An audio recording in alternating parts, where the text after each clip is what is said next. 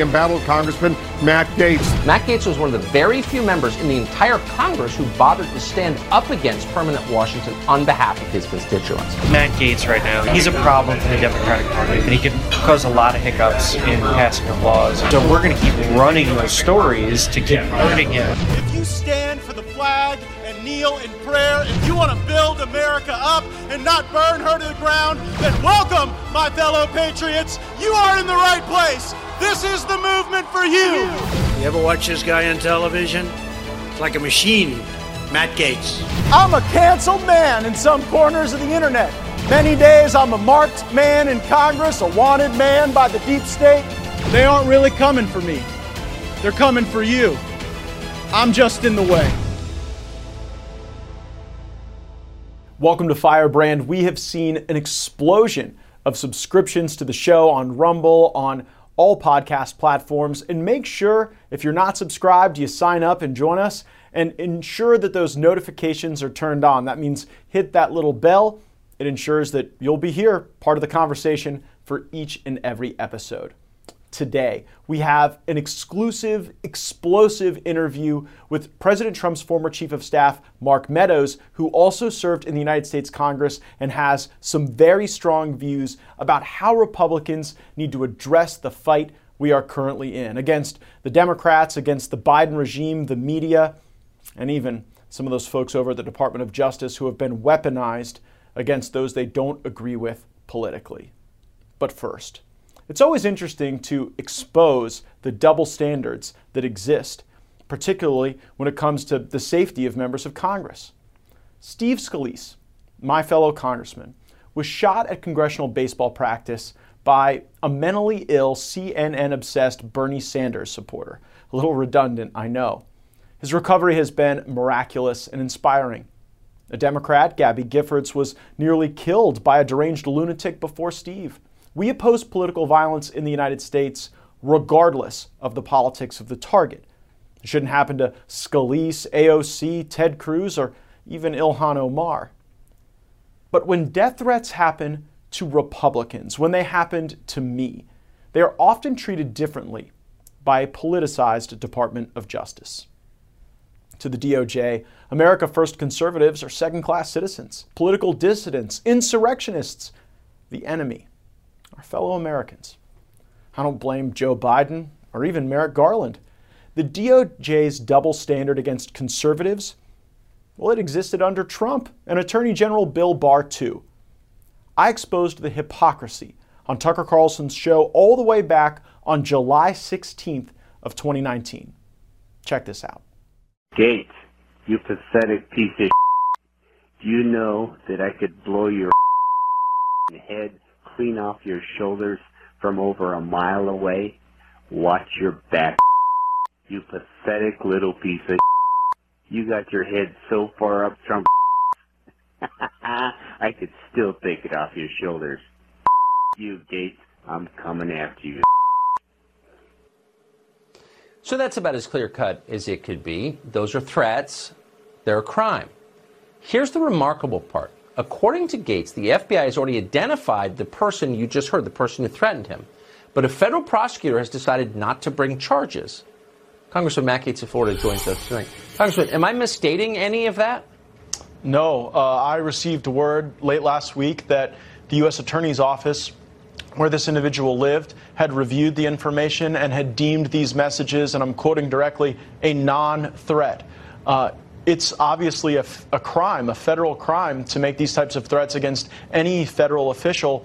This year, this Congress, I should say, we're on record for 10,000 threats against members of Congress, and I condemn them, whether they're against Republicans, Democrats, liberals, conservatives. You know, this is just no way to operate within our country. And I just wonder, is it the fact that I've been a critic of some of the senior officials at the FBI that maybe leads to different treatment for the people who threaten me as opposed to the people who actually get arrested, who have threatened Eric Swalwell, Ilhan Omar, Rashida Tlaib? Those people actually get arrested, whereas when people threaten conservatives, I hope there's not a double standard. But, I mean, you heard the messages, and there were even other messages where they threatened my family, Tucker.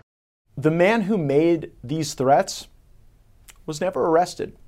jurisdiction had been given to the United States Attorney in the Northern District of California. They decided he was just blowing off steam. The law says different.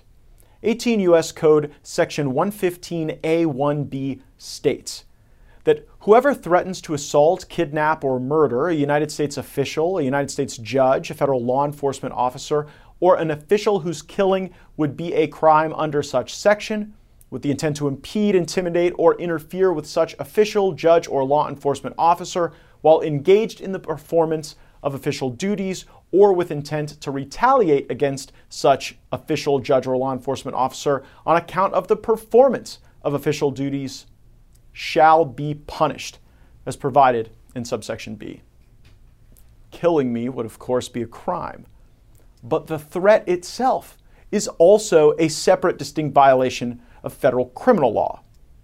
The Department of Justice simply doesn't seem to care. I bet they would care if I were a prominent Democrat. He didn't intend to actually kill you, deemed the U.S. Attorney's Office run by David Anderson in the Northern District of California. I guess the U.S. Attorney can read minds. But nevertheless, he did intend to threaten me. And that should have been the dispositive legal analysis. Unless, of course, the target of the criminal threat is a critic of the Department of Justice. I sure qualify there. Then I guess the rules are different.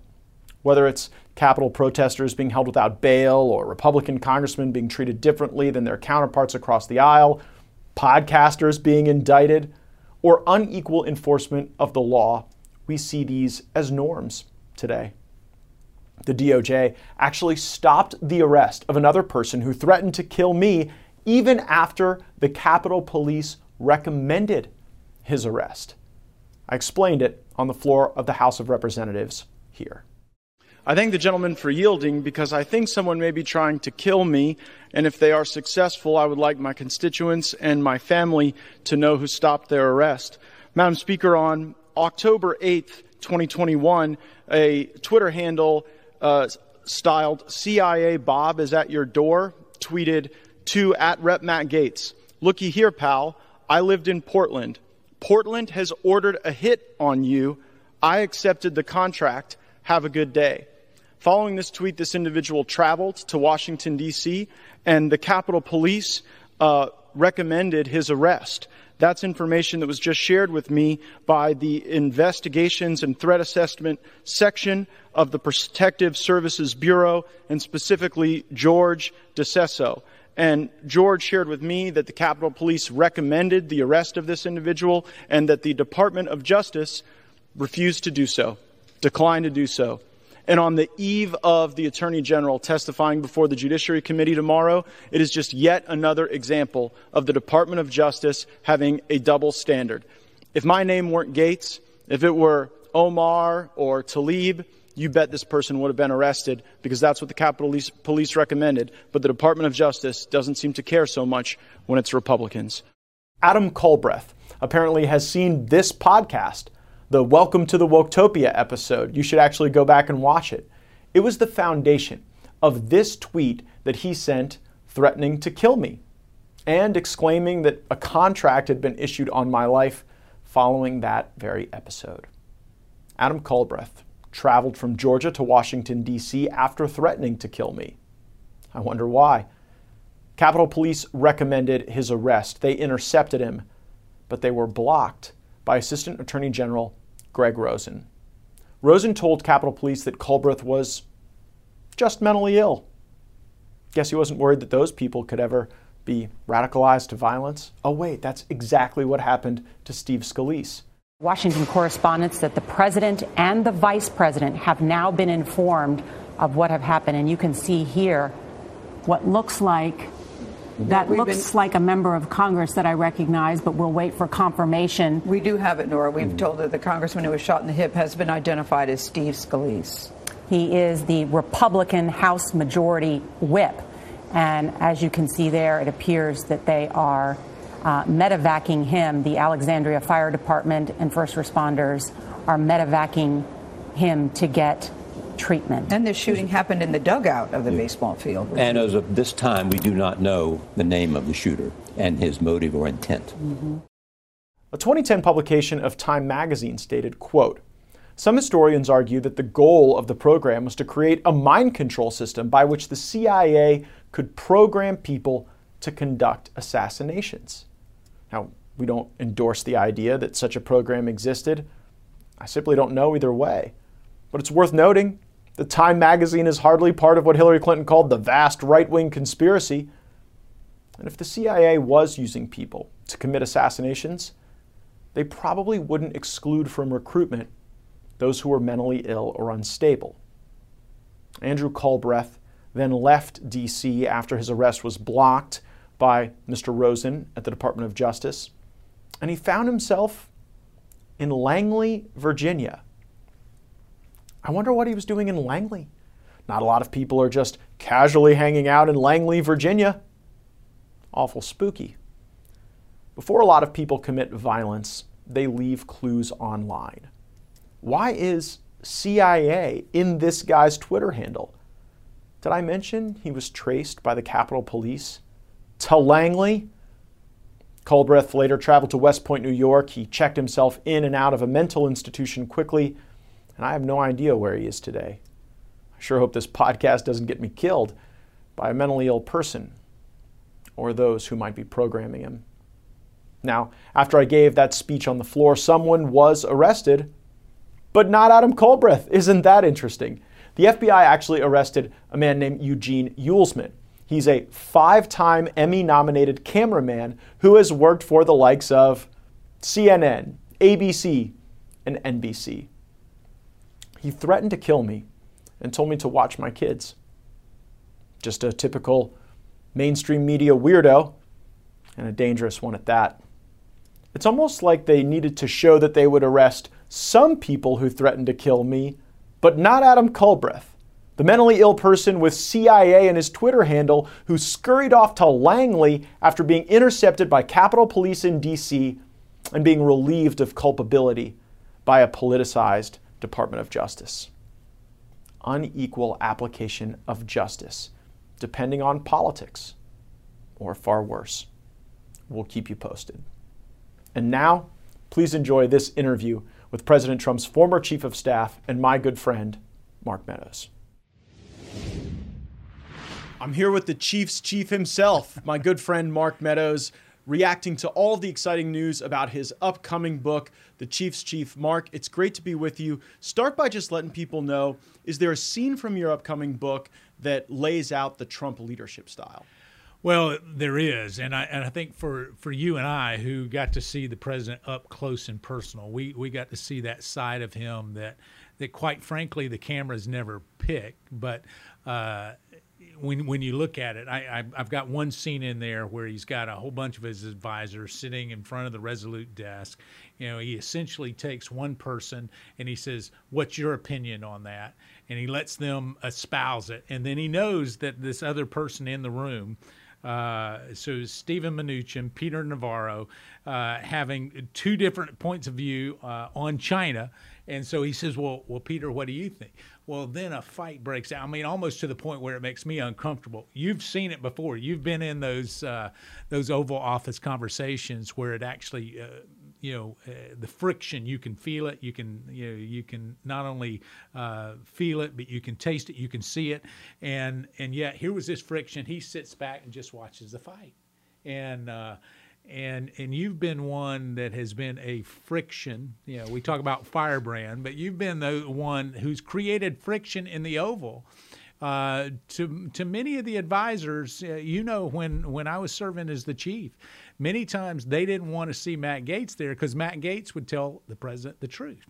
And so that conflict goes back and forth. We share how that works out, and then the president makes a decision. He says, based on this information, let's make this decision, let's get it done, and let's get it done today. And so that Trump time kind of decision making and what I call creative chaos, because he creates a chaos and then makes order out of it, is something that was a thing to behold. And it's not just about politics. I think people will actually learn about management styles from your book, The Chief's Chief, because you really see in President Trump a leader who did not like sources of information to be constrained. And other people who served as chief of staff to the president thought that their job was to manage the inputs and ensure that he only got the interactions or exposures that they curated for him. And you had seemingly the exact opposite view. You wanted to open up the president to different thoughts, perspectives, interpretations, because you knew he was really the central node of the government, right? Well, he is, and he was the one that was elected the 45th president of the United States, and you and I were not. And so when you look at that, I can remember one of those times where you called and you said, listen, the president needs to weigh in on this particular issue. It was, a legislative issue that was coming up. I said, well, why don't you come over and tell the president? And the interesting thing is, people are not used to that. Where you have members of Congress, where you've got direct input. I was willing to give it, but he wanted to hear from you. What did Matt think? What does Jim think? What does Devin think? So he actually wanted to hear that perspective directly. In fact, if he thought you were going around him to try to manage his expectations, he could smell that, a mile away.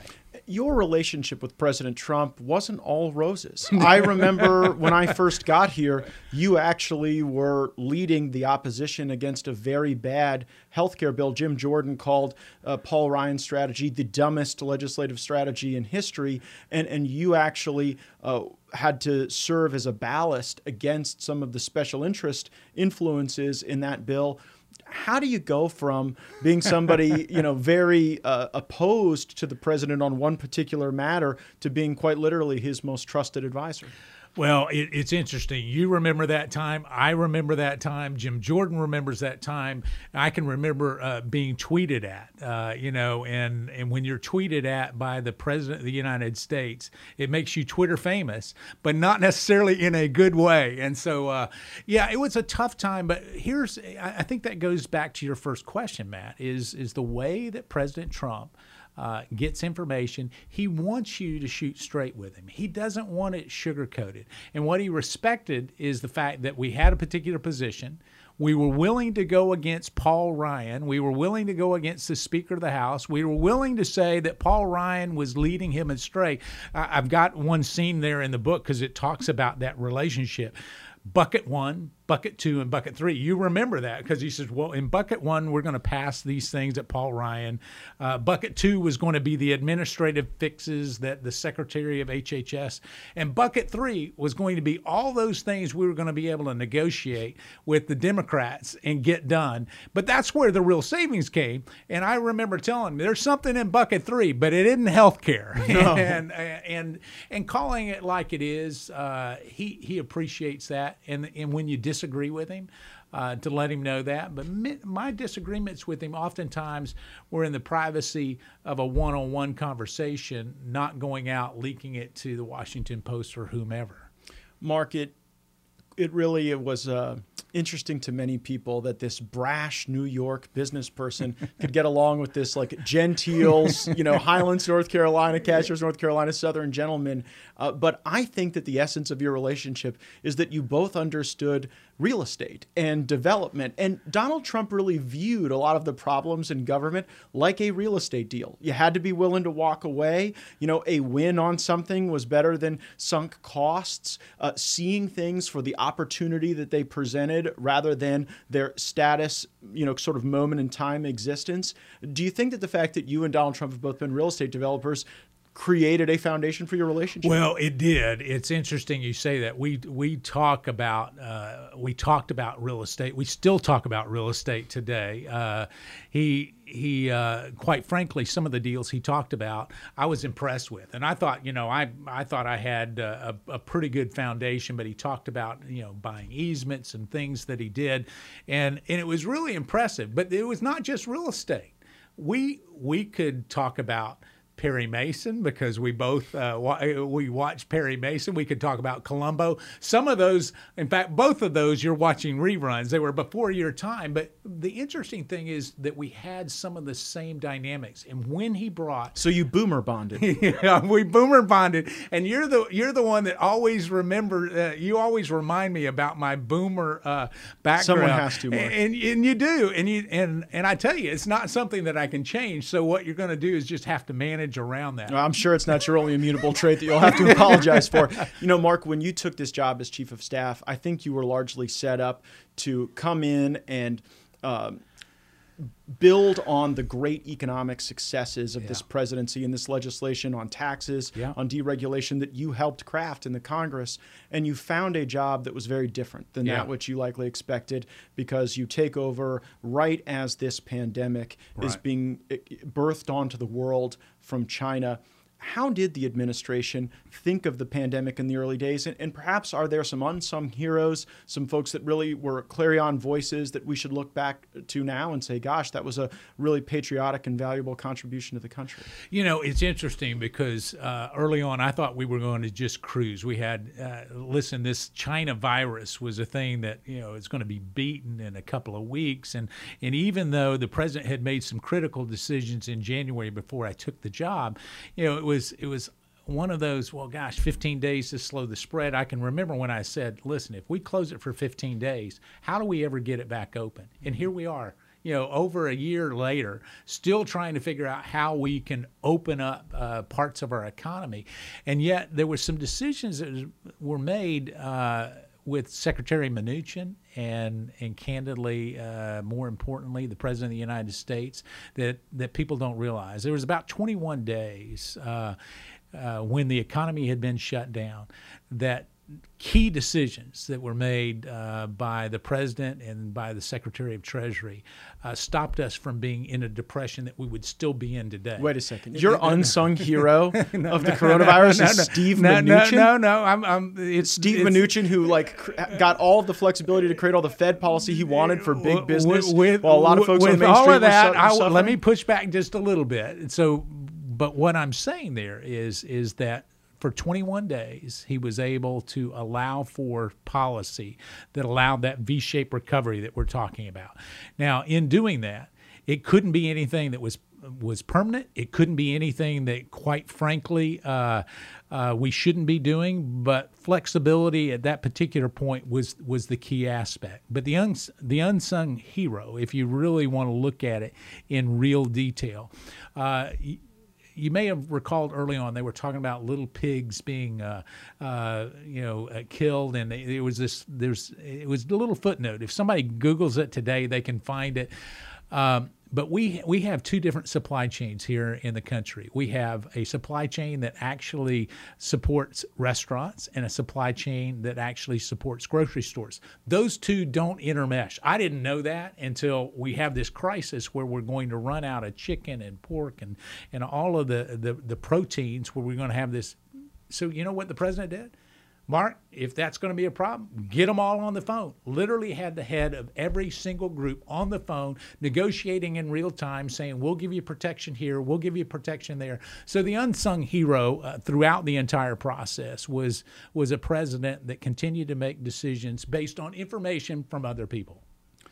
The two unsung heroes, Donald Trump and Steve Mnuchin. What about folks in the administration that maybe had a different type of impact? As we have the benefit now of time, and you were right there in the room as these decisions were being made, are there people in the administration that polluted the thinking with bad advice or bad tactics? I think you hit on this a little bit earlier. What happens is there were a lot of people that really had a West Wing address that didn't really have the president's best interest at heart. And by that, that's what I was most surprised about. If people ask me, what are you most surprised about? I was most surprised that people would run to the press to leak things that, one, were not accurate, but two, even if they were accurate, shouldn't be shared with the press, should have been shared with the President of the United States. But then the other part of that, Matt, that was key, when you start looking at some of these individuals, it was all about their resume, not about the president's accomplishments, not about what we could get done. It was about their resume and what job they would get done or get next. And so for me, wouldn't it have been easier to just tell everybody in the Trump administration, if you had any association with Trump, that the woke big corporations wouldn't hire you anyway, so you might as well use the time. You might as well go ahead and use it to the benefit of the American people, right? Because that was in essence what was happening. When I took the job as chief of staff. So was Dr. Fauci a positive or a negative impact? He was a negative impact. Was Dr. Birx a positive or a negative impact? So they were negative impacts when it came to actually accomplishing. I can remember getting a call from one governor that we happened to know, and that governor called me and said, listen, I don't want any more help from Washington, D.C. on handling the coronavirus, because the things that they're saying are not based in science, and they're not based on what we're seeing in real time on the ground here in our state, and said, please keep your help in Washington, D.C. The book is The Chief's Chief, but I also hope that you reflect a little on your time in Congress. In Congress, I always said you were the best strategist at understanding where the puck was going, how we could meet the needs of the country. What grade would you give Republican leadership in Congress now in combating the Biden administration? They're not skating to where the puck is, and so I would give them a grade of a D. Grade, and we might have Biden inflation, but there's no grade inflation from Mark Meadows. No. You know me. I believe that on this tactic and strategy, listen, you need to make Democrats take tough votes. You need to make sure that when you've got them on the ropes, that you don't throw in the white towel of surrender. And that's what's happened. We saw it with the infrastructure vote, a few weeks ago. It's interesting. 13 Republicans jump across, give Biden a win, give Nancy Pelosi a win when she couldn't get to 218 on her own. And they think that they're going to get money. I've looked at their congressional districts. None of those people, none of them, that voted for this bill will get the majority of this money that's coming in, the $1.2 trillion. Now, they can go home and say they got money for roads and bridges, but it didn't come into a theater near them. It's sad even if it is, right? I mean, it was really hard for me to vote against the NDAA. Of course it is. When you have a base there in your home district and you love the military and you defend them. You've defended them at times when I wouldn't even defend them, and you were willing to do that, Matt. But here's the thing is, when you're willing to put the interest of the American people first, and you're willing to vote and take a tough vote. Listen, everybody can come up here and make easy votes, but when you take a tough vote, you need to take a tough vote for the right reason going forward. And honestly, those 13 Republicans didn't do that. And you have called for them to lose their positions of leadership. And what shocked me after you made that announcement, I heard from almost every member of the Republican conference, folks' hair was on fire, but I was shocked at how many of the 13 hold positions of leadership on committees or subcommittees. They're the who's who of the establishment. You're exactly right. They actually have. So what does it mean if there is no punishment? Because you and I have seen the case where everybody bangs their chest about how frustrated they are. They go home, they go on a foreign trip, they come back to Washington, and it's on to the news of the day. What does it mean if there is no consequence, no punishment? Will we see it again? We will see it again, and it means that there's no difference between Republicans ruling and Democrats ruling. And that's a strong statement, but let me just say this. Obviously, we want to make sure Republicans have the gavel. We want to control a number of those things. But here's the other part of it. If you're always going to have, the dirty dozen, or at this point, a baker's dozen, actually go and side with the other team, then what's America? I can tell you, I heard from all over the country, they said, what in the world is going on? We give them a win. But it also talks about leadership. If you're going to be the Speaker of the House, you got to be able to control those members, and those members with particular positions of authority and big money that comes from the NRCC. And I know you can't talk about that because we're here in your official capacity, but I'll talk about it. When that money comes in, there shouldn't be a dime's worth of money going to those individuals if they're going to vote like Democrats. Let the DCCC support them. Strong leadership from the Chief's chief. Final question. we see Biden's poll numbers collapsing. We Right. see his presidency collapsing. We see a Democratic caucus that has no organizing principle because their only organizing principle before was that they hated Trump. Right. And he's playing golf down in Mar-a-Lago. And playing well, by the way. I would imagine. But now we're starting to see Democrats, I think, try to escape their legislative failures by weaponizing the Department of Justice. And one thing I noticed, when you were chief of staff, there was a liaison from the White House to the Department of Justice that was thrown out of the building. And I continue to hear folks at the DOJ and their supporters say, well, the DOJ should be independent. And, I remember in high school I learned the 3 branches of government, and I sort of thought the Department of Justice was a part of the executive branch of government, not its own 4th branch of government. And so in the broadest possible terms, how should Americans think about the Department of Justice? As an independent, runaway train entity or as part of the executive branch? Listen, it needs to be part of the executive branch. Civics 101 would tell you that. Civics 102, 103, all of them would say that, and yet we somehow have a different definition. Part of that was born out of what you and I worked on early on, this whole Russia hoax and what happened with the FBI and DOJ at that point. And they thought they were independent. Exactly. They didn't think they worked for anybody under the Trump administration. Well, everybody says, well, now you've got Garland and it's a different thing, but it sort of seems like maybe a different person is the Attorney General, but the operation of the Department of Justice in many ways has really never been part of the pull of gravity of the executive branch of government since Donald Trump won the nomination. Well, without a doubt. I think the other thing is there's a lot of fine people that work at the FBI and DOJ, career people that have done an outstanding job. And what we've allowed is the media and a few people at the very top to pervert the way that we look at DOJ and FBI, but also the way that it operates. And so we've got to make sure that the rule of law is exactly that Lady Justice has a blindfold on and that she's not peeking out from underneath that blindfold to figure out who's guilty or innocent. Yeah, the only people wearing the blindfold these days are counting the ballots. But look, the book is The Chief's Chief. It is going to give folks not only a view of the Trump presidency you haven't seen before, but a view of leadership. And I think that is precisely the type of leadership that we need to be able to access and mobilize for the benefit of our people. Thanks for joining me, Mark. Best of luck on The Chief's Chief and beyond. Thanks so much. Appreciate it, man. Thanks for listening to Firebrand. Make sure you're subscribed and you've got notifications turned on. We'll be back next Thursday.